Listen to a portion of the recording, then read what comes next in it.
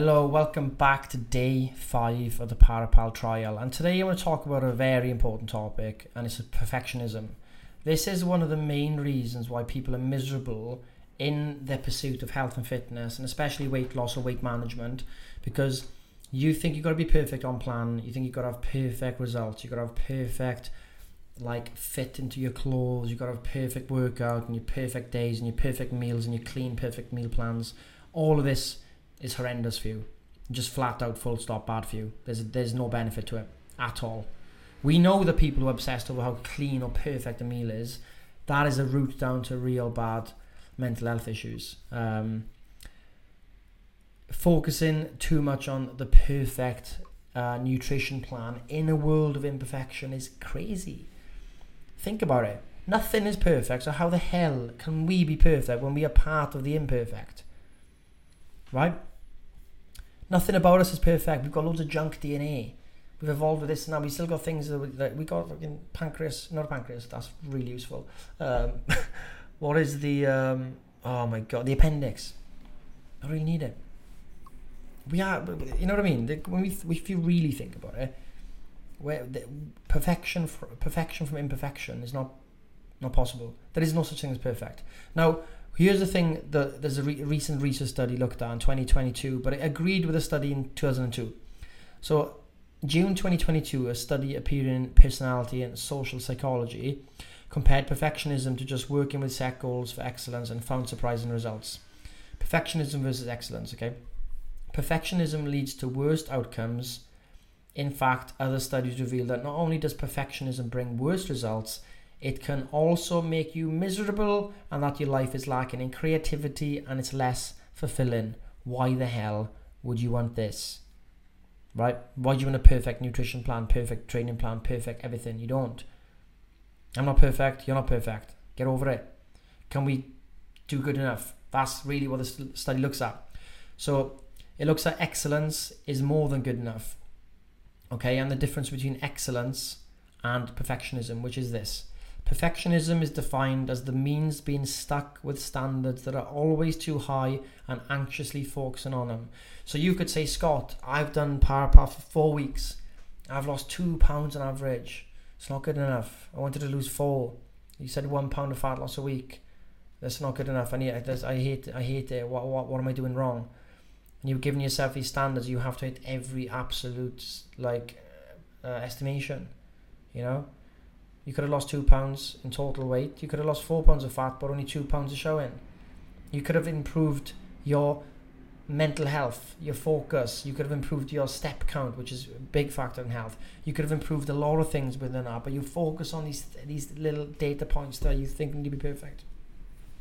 Excellence is defined as about setting good but achievable goals and being engaged but flexible with them, and then moving on to other tasks once they are achieved. Okay? So obviously we want to be in the excellence team, okay? If you're a perfectionist, you ruin everything, especially if you work in a team format as well, honestly. Perfectionists make everyone miserable. They also bring the team morale down because nothing's ever good enough. Good enough is good enough with your health and fitness journey. This is what this app's built on. This app isn't perfect. There'll be bugs and stuff, and you can report them and say, Scott, there's a bug here. Happy days, we're going to fix it. But we launched it. It was good enough to launch. It's good enough to help you, right? We look at tracking. All these tracking apps are like, oh, you've got to be perfect. You've got to have all the perfect food. Everything's got to be right. There's no way you can have a wrong database of foods. No food database is perfect. And when you speak into the voice note or you type something out and you say, I had a Grenade Oreo protein bar. It says it was 220 calories, got 20 grams of protein, but actually the bar says it's 212 calories. I go, well, change it to 212 if you want. But in the grand scheme of things, does that 8 calories really matter? Did that bar you ate, was it exactly 65 grams in weight, or was it 63 grams in weight? You know what I mean? There's little things that you don't need to worry about. It's more about the bigger picture, and then you doing the behaviors that equal the results over time, right? So we don't need to be falling into these traps. The authors from the study, explore next challenge is what he said. How to hold high standards without drifting back into perfectionist anxiety. It turns out that excellentism speaks for itself. The authors studied college students with perfectionist tendencies and compared them to non-perfectionists, flexible but well-performed peers. The results clearly show that excellism builds motivation, while perfectionism makes life harder. So in my life, in your life, whatever, you go to work, you put in effort, you genuinely put in effort, and you're trying to be as excellent as you can with your effort. I'll try my best. That's me being as excellent as I can be. And this is the results I get. Brilliant. Move on next day. Okay, wasn't good enough, Scott. You tried your best here, but look, your protein is 30 grams off. And I go, I can try my best, man. I cooked the meals, everything. You go, well, have you thought about this? Thought about what?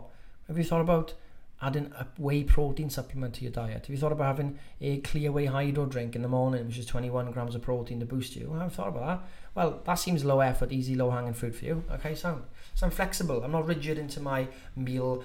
I'm not rigid into I will never take a protein supplement. I'm not rigid. I'm willing to learn. I'm willing to move forward.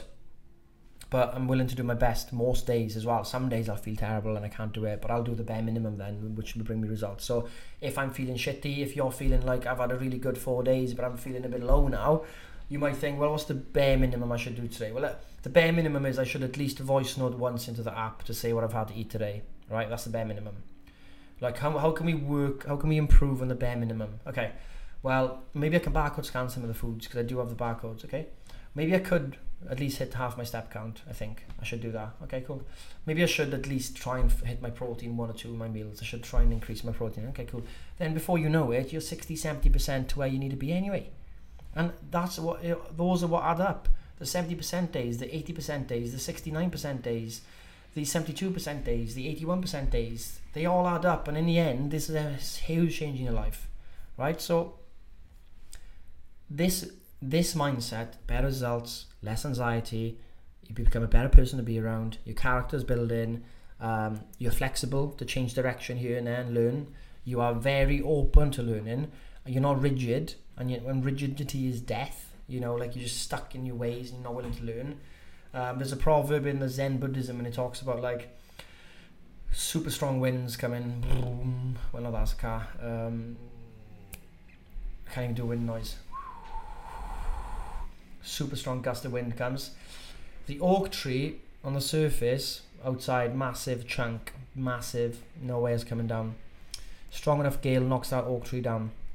Next to the oak tree is a little bamboo stick, little weakling, but very flexible. This wind, no bother. The bamboo is pliable, flexible, takes the wind in a stride. That wind is not breaking that bamboo. After the fact, you've got a big, strong tree, very on the outside strong, no way is falling down, has broken down, and the bamboo, smaller, more nimble, more flexible, can handle more pressure. Okay, you can see your life this way.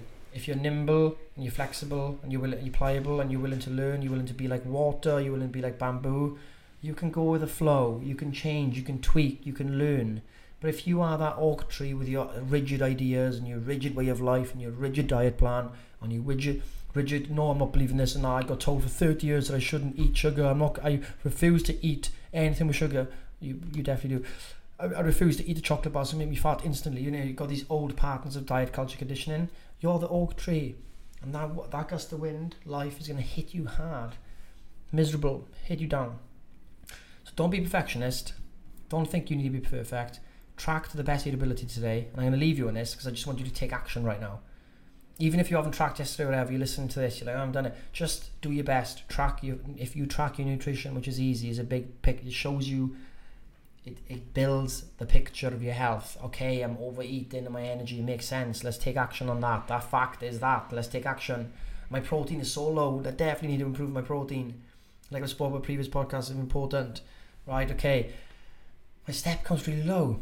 But the research shows if you walk at least 7,000 to 8,000 steps a day, that's when you get like really high, the most of the health benefits. The people that walk 4,000 steps a day on average, and this study was like 20 years long, they would way higher chance of heart disease, cardiovascular disease, and death.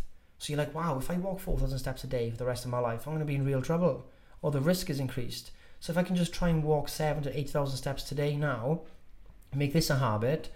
When I'm going into my older age or my end years, it's part of me, easy, and keep doing it, and the risk is greatly reduced. And it's little effort, it's literally a walk around the block. Can you do it? Can you walk around the block? Can you voice note what you've eaten? Can you put a smile on your face? Can you try and eat meals of protein? Can you try and eat wholesome meals, of course, but can you try and not beat yourself up if you do have a chocolate bar?